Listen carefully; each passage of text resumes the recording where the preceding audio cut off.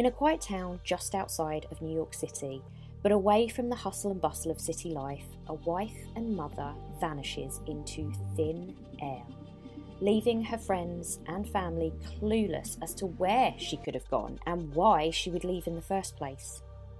Her disappearance sent shockwaves throughout the small community, and it would be more than 10 years before a tragic discovery left everyone with more questions than answers. This is the case of Patricia Viola. Hiring for your small business? If you're not looking for professionals on LinkedIn, you're looking in the wrong place. That's like looking for your car keys in a fish tank. LinkedIn helps you hire professionals you can't find anywhere else, even those who aren't actively searching for a new job but might be open to the perfect role. In a given month, over 70% of LinkedIn users don't even visit other leading job sites. So start looking in the right place. With LinkedIn, you can hire professionals like a professional. Post your free job on linkedin.com/people today. Hey, it's Ryan Reynolds, and I'm here with Keith, co-star of my upcoming film, If, only in theaters May 17th. Do you want to tell people the big news? All right, I'll do it. Sign up now and you'll get unlimited for $15 a month and 6 months of Paramount Plus Essential Plan on us. MintMobile.com/switch. Upfront payment of $45 equivalent to $15 per month. Unlimited over 40 gigabytes per month. Face lower speeds. Videos at 480p. Active Mint customers by 531.24 get 6 months of Paramount Plus Essential Plan. Auto renews after 6 months. Offer ends May 31st, 2024. Separate Paramount Plus registration required. Terms and conditions apply if rated PG. Millions of people have lost weight with personalized plans from Noom. Like Evan, who can't stand salads and still lost 50 pounds. Salads generally for most people are the easy button, right? For me, that wasn't an option. I never really was a salad guy. That's just not who I am. But Noom worked for me. Get your personalized plan today at Noom.com. Real Noom user compensated to provide their story. In 4 weeks, the typical Noom user can expect to lose 1 to 2 pounds per week. Individual results may vary. Hey Coffee and Crimers, I'm your host, Belle Fagan. At 4:30pm on February 13th, 2001, 40-year-old Jim Viola got home from work. The Viola family lived on a quiet street in the small town of Bogota, New Jersey. Population 8,000, but literally across the river from Manhattan. Jim walked up to the door expecting another normal evening with his family. He wouldn't usually have been home as early, but with it being Valentine's Day the following day, he'd left work early to pick up some gifts for his wife. He gets to the door, balancing his briefcase and the wrapped presents in one hand while opening the door with the other. Once inside, he'd usually hear Pat call out, but instead something felt off. The house alarm was actually beeping, which meant that it'd been activated like no one was home. You know, you'd set it before you leave. It was one of those alarms that gives you like 20 or 30 seconds to enter in the code before it notifies the security company. So Jim immediately puts everything down, races over to the keypad and enters the code, still wondering where Pat could be. Some people set their alarms while they're in the house, but not the Violas. They only set it when they would leave the house and when they would go to sleep. You might be thinking, well, it's only 4:30. Why is he wondering where she is? But for Pat to be out at that time of day was unusual for her. Pat and the rest of the family all had a pretty set schedule, and Pat's routine for the whole marriage always included her being home when Jim got home from work. So even though this is super strange in his mind, he doesn't want to jump to any worst case scenarios just yet. He enters the code, disarms the alarm, and it's then as he turns round, he notices something else out of place. The key that they kept left in the keyhole of their back door is laying on the kitchen table. Instead, still not trying to jump to any conclusions, he goes and checks to see if her coat and her handbag are in their usual place. Now, her coat is gone, but her bag is there with her ID, her phone, her keys, but really worrying, her epilepsy medication. Pat had been diagnosed with epilepsy at the age of 12 and was taking 2 different types of medications in order to prevent seizures.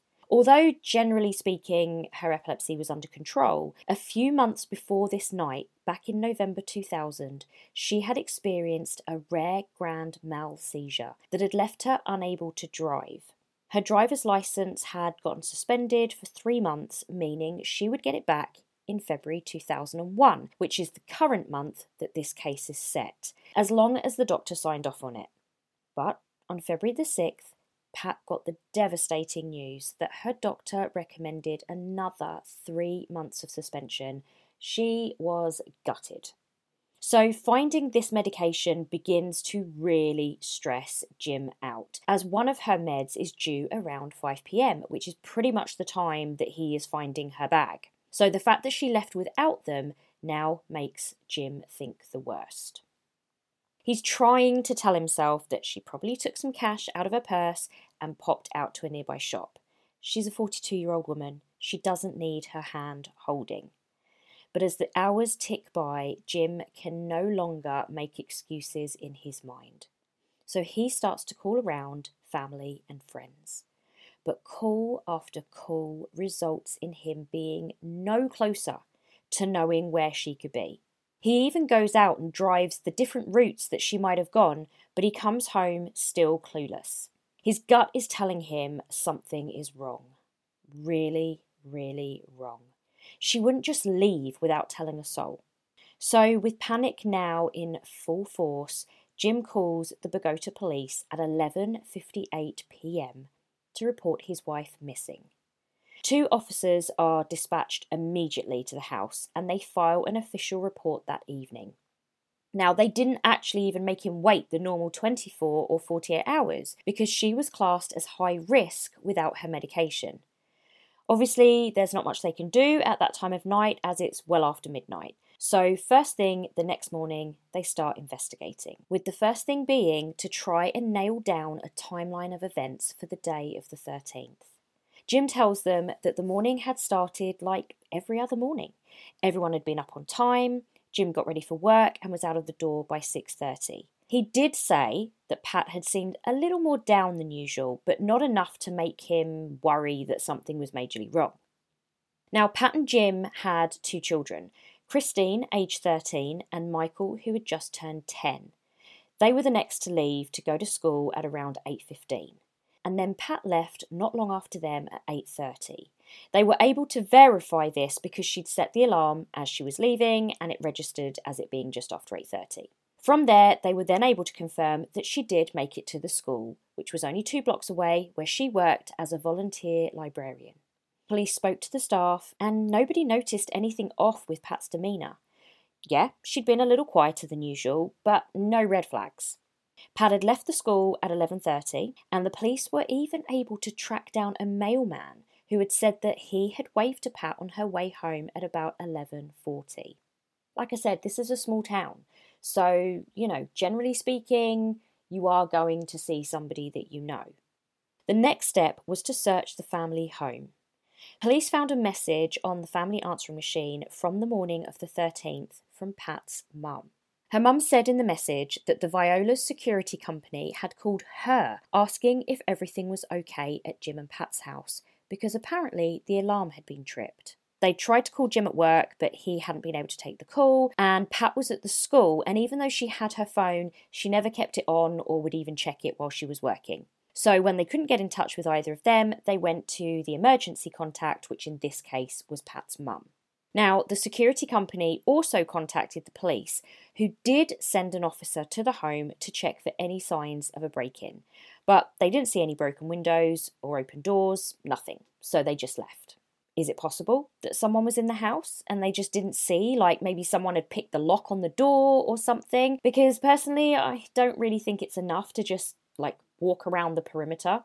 For all they know, someone could have picked the lock and was waiting inside for Pat to get home. Regardless, they didn't do more than a quick walk around the outside.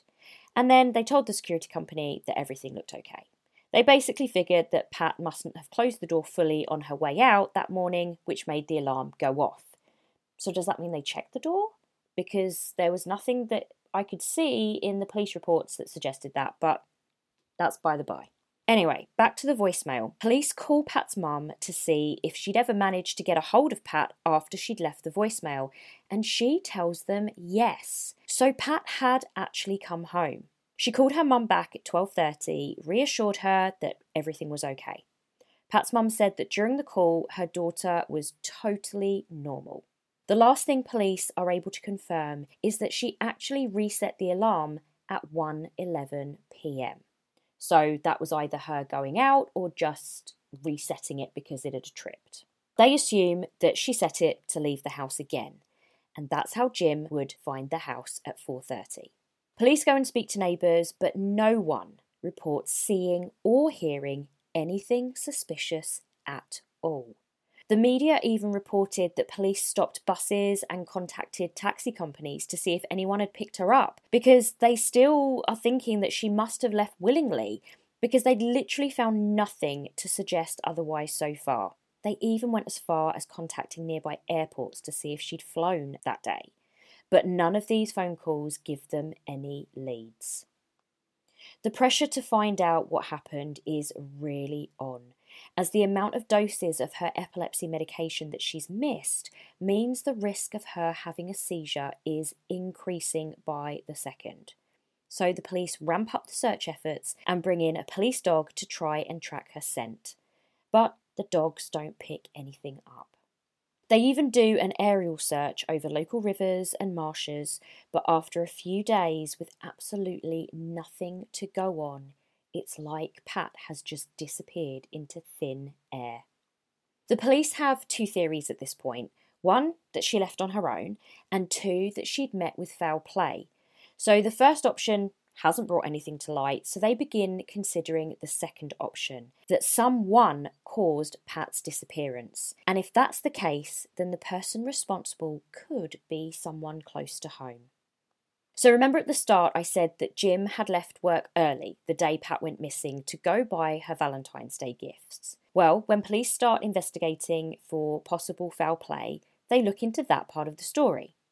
Yes, Jim has been cooperating fully with the police the entire time, but they have to take a look at those closest to Pat and weigh up all the options. So police bring Jim in for formal questioning. The questioning goes on for several hours, literally asking him about every part of his day and why he'd left work early. Was there anyone who could verify where he was? Did he go anywhere other than the shopping mall to buy the gifts? They also question him about his relationship with Pat and if there were any marital issues. But after a grueling few hours and a lie detector test, police are confident that Jim had nothing to do with his wife's disappearance. Even though Jim isn't a suspect, the police did get a ton of information about Pat during all that questioning, and it told them a lot about the days leading up to her going missing. Jim had told them that Pat had been under a fair amount of stress before she went missing that day.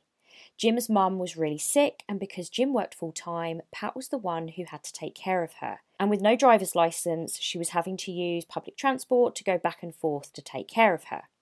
The licence suspension had also really gotten her down because she couldn't do the things that she loved, like driving her kids to and from school, or their other activities, or even to just go to the shopping mall by herself. And I know how I feel about driving, so I really do feel for her, as I would honestly hate not having that independence. Jim also told them that his sister Donna had recently moved in with them after a nasty breakup with her boyfriend. And even though it was only meant to be temporary, Donna's habits had been really getting under Pat's skin. Mainly Donna's smoking. Police heard that Donna would smoke in the house, so after Donna left every day, Pat would set about trying to get rid of the cigarette smell. She would try vacuuming, using air fresheners, everything. And to be honest, as a mum, I get her frustration. It's just another person to look after and clean up after and worry about, etc. Now, she hadn't said anything to Donna about it, so it was all just bubbling under the surface. Until February the 12th. So the day before she went missing, she found cigarette burns on the guest bedspread and lost it. Not just because the bedspread was ruined, but because it was a major fire hazard and she had young kids to think about. She talked to Jim about it, telling him that she was going to confront Donna and tell her that she was putting her kids at risk and it was not okay. They couldn't do it there and then, as they were going to a party that evening that was being hosted by Pat's best friend. Tony, Pat's best friend, who was more like a sister, told police that she had had a conversation with Pat at the party that left her feeling shaken. She said that when Jim and Pat first arrived, although Pat was dressed up and made up, Tony just knew that something was off. Then a few minutes after arriving, Pat pulls her to one side and says, "We need to talk right now."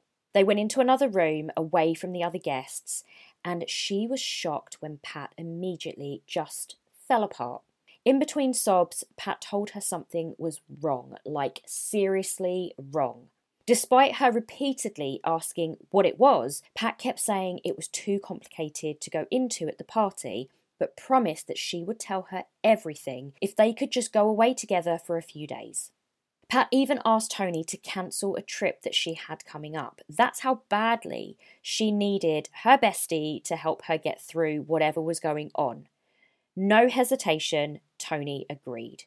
She promised Pat that they could go anywhere that she wanted, as long as she told her what was going on. Now, if I was police, I'd be thinking that this has got to be more than just her feeling overwhelmed with her mother-in-law and sister-in-law, because that's the kind of thing you can easily talk about to your best friend at a party. Especially as I assume, again, as her best friend, that she would already know that Donna was living with Pat and that Jim's mum was sick. So this must have been big, like much bigger.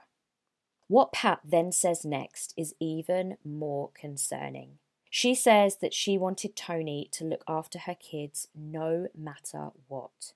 She then began crying, and again Tony asks Pat what is going on, but Pat just repeats that she can't say anything there and then. Tony could see that she wasn't going to get any answers out of her friend, so the minute the party ended, she cancelled her trip. And then the next morning called Pat. And according to media reports, she was definitely a little off and upset. So this is now the 13th, the day she goes missing. But exactly like the night before, Pat said that she didn't really want to talk about it, and she actually brushed it off and changed the subject. So if my bestie is listening, just know that I'd be like, no, you were sobbing, asked me to cancel my trip, and look after my kids. No matter what, we are not dropping this. You are spilling your guts right now. Many of us have those stubborn pounds that seem impossible to lose, no matter how good we eat or how hard we work out. My solution is PlushCare. PlushCare is a leading telehealth provider with doctors who are there for you day and night to partner with you in your weight loss journey. They can prescribe FDA-approved weight loss medications like Wegovy and Zepbound for those who qualify. Plus, they accept most insurance plans. To get started, visit plushcare.com/weightloss. That's plushcare.com/weightloss. Hiring for your small business? If you're not looking for professionals on LinkedIn, you're looking in the wrong place. That's like looking for your car keys in a fish tank. LinkedIn helps you hire professionals you can't find anywhere else, even those who aren't actively searching for a new job but might be open to the perfect role. In a given month, over 70% of LinkedIn users don't even visit other leading job sites. So start looking in the right place. With LinkedIn, you can hire professionals like a professional. Post your free job on linkedin.com/people today. Pat got off the phone with Tony and stormed downstairs and started screaming at Donna about the burnt bedspread. Jim later said that he was shocked by her reaction because in their entire marriage, Pat had never raised her voice, much less screamed like a maniac. Was it the straw that broke the camel's back? She'd had the driver's license and the family drama to deal with, plus her own health issues, so she was clearly struggling. Police start going back to the theory that maybe Pat just walked away and there isn't any foul play actually involved. Or, again, the possibility of suicide. But there's no physical evidence to support that theory. No note, nothing to indicate that that happened. Pat's family also don't believe for 1 minute that she took her own life. Jim was quoted as saying, quote, "I don't think she would do anything to herself, not with her mother and children in her life," end quote. Jim also told police that despite the stress she was under, she actually had a lot of good things to look forward to. For example, the couple had just purchased a timeshare in Pennsylvania and hadn't even visited it yet. It had now been 2 weeks since Pat vanished, and the likelihood of finding Pat alive and unharmed is getting slimmer and slimmer by the day. That's when Jim comes up with a theory that he believes could be the key to bringing Pat home. Jim says that maybe Pat quickly popped to the shops for something and had a seizure while she was out. Pat had wanted to get Jim a gag gift for Valentine's Day, a singing monkey in a cage, just something funny and light-hearted. Now, it hadn't been found in the house, so he thinks that maybe she could have gone out that afternoon. Jim thought that if she had had a seizure, she could have gotten seriously injured and maybe even gotten amnesia because of it. And maybe, just maybe, she's in a hospital somewhere and doesn't know who she is. But police tell Jim that they disagree with this theory. They said that when a patient shows up to the hospital and doesn't have any idea of who they are, law enforcement is always notified so that they can assist in finding out who this mystery person is. So if Pat had lost her memory and was taken to hospital, the police would have been informed already. Jim, though, is clinging to anything. So he takes Pat's photo to every nearby hospital just to make sure she's not there. But none of the hospitals have a Jane Doe that matches Pat's description. February turns into March and the police are no closer to finding Pat. Jim sends her story to every local newspaper and gives interview after interview, hoping that someone will come forward with anything to help find his wife. The tips that come in are few and far between, but a month after Pat disappeared, one of those tips does offer a glimmer of hope. A man calls police saying that he thinks he saw Pat up in Pennsylvania, which, remember, is where they have their timeshare. Now, because the family hadn't even been there yet, it wasn't included in the police's initial search. But after that tip comes in, law enforcement spring into action. The tip had come from a town about 10 minutes from where the timeshare was. So they contact the local police up there, and Jim himself drives up there to check the timeshare, thinking that after the argument with Donna, she wanted to get away for a couple of days. But when he gets there, there's no sign of Pat. The house is untouched. Local police keep searching and Jim gets coverage of Pat's case on the local news and stops everyone he can in the town to ask about Pat. But this ended up being another dead end. Over a year goes by before another tip comes in.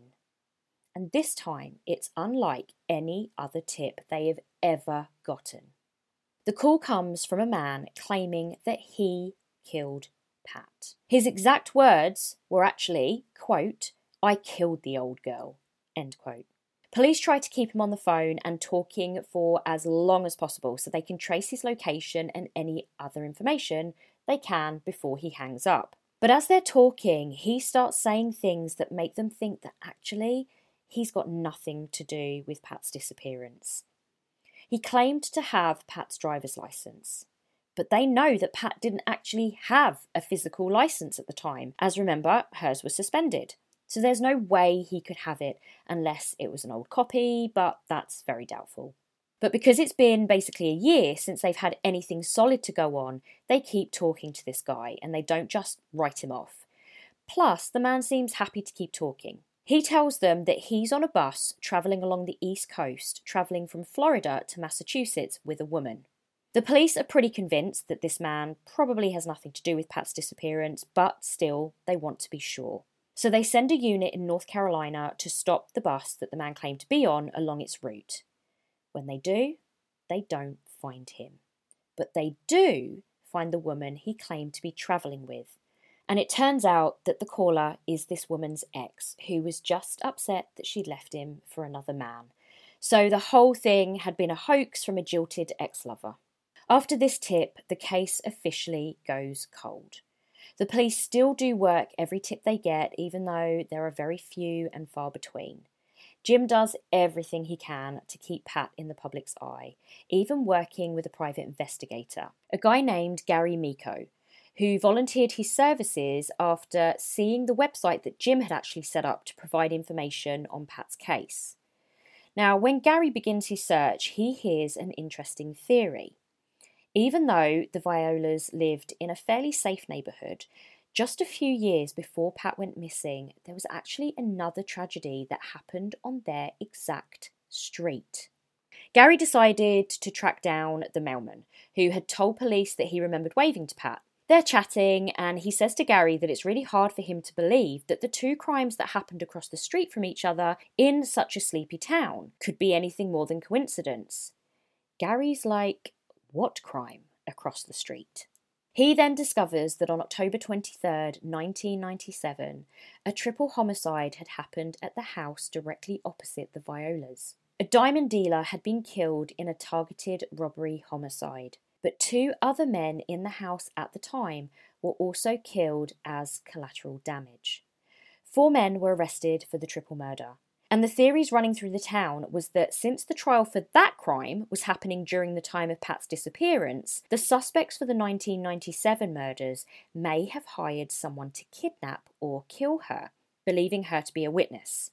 Now, it later came out that police didn't believe it was true. Pat had no ties to the crime, nor was she on any witness lists. But let's be honest, it could have been a case of mistaken identity or a killer for hire simply going into the wrong address. After raising hope in Pat's family, the lead went nowhere. As the years passed, the case stayed stone cold. Jim and the Viola family never gave up hope of finding Pat, and Jim actually became an influential figure in legislation regarding missing people. In 2008, he worked alongside government officials and other loved ones of missing people in the state of New Jersey to pass Patricia's Law, which is a law that requires police to take every missing person's report, regardless of the circumstance, and inform the family of available support services. And if the missing person has not been found within 30 days, police have to take DNA samples of that missing person and enter them into a national database. Every day that passes is another day for Pat's family to be haunted by questions about that cold day in February. But in 2012, they find an answer to at least one of their questions. And it was closer than they realised. According to a news article in the Herald, police get a call from the University of North Texas, specifically the Center for Human Identification. The call comes in on September 11th, 2012, and in this call they say that human remains that were found washed ashore, are you ready, in 2002, so that was literally just a year after Pat vanished, have been identified as Pat Viola through DNA. So let's backtrack for a minute. On July 27th, 2002, okay, so 10 years before this call comes through, a bone fragment from a left foot was found washed ashore by a man walking on a beach in Queens, New York. It was found along with a sock and a white shoe that matched the ones Pat had been wearing the day after she disappeared. So even though the remains were found in 2002, DNA wasn't extracted until 2005. Initially, I was shocked that it had taken 3 years to take a sample, but that article in the Herald said that the medical examiner's office was still overwhelmed by the aftermath of 9/11. In fact, they still had 21,000 unidentified remains, and over 1,000 people had not been positively ID'd yet. So that just devastated me about 9/11 all over again. So I do understand that. What I don't understand is how the fact that the shoe matched the description of what Pat would have been wearing didn't make its way to police investigating, but okay, we need to move on. Once it was extracted, it was then sent to the University of Texas for analysis. Pat's kids, however, didn't submit an updated DNA sample to CODIS until 2011, and that is actually when the remains were matched. Apart from the 9/11 part, the fact that these remains had sat in storage for over a decade is just so frustrating. Frustrating to police and the Viola family, who spent so much time and resources looking for a missing person who was likely deceased the whole time. Jim broke the news to Christine, but Michael, who was now 21, was actually in a medically induced coma because of an infection. It wasn't until he was out of hospital that they finally had a memorial service for Pat in 2013. Unfortunately, investigators can't come to any conclusions about what happened based on the small amount of bone fragment that they've got. The beach is about 5.5 miles long and it leads to the Atlantic Ocean. So there is literally no way to know where or how her body could have gotten into the water. At the time of the discovery, so back in 2002, police had searched the beach on foot and with helicopters trying to find any additional remains, but they never did. Again, I just want to say, I don't understand. This was only a year after Pat had disappeared. How is this not fresh in the police database that there is a missing woman out there? Could this be her? So honestly, I can't get over that. It just makes me go on a rant every time I think about it. So did she leave on her own and have an accident? Or did she take her own life?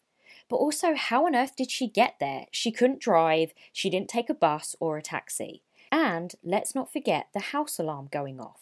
Police say that today Pat's case is still open, even though essentially they have classed her as being deceased. They aren't ruling anything out at this point, and they're still actively working to help bring closure to the Viola family.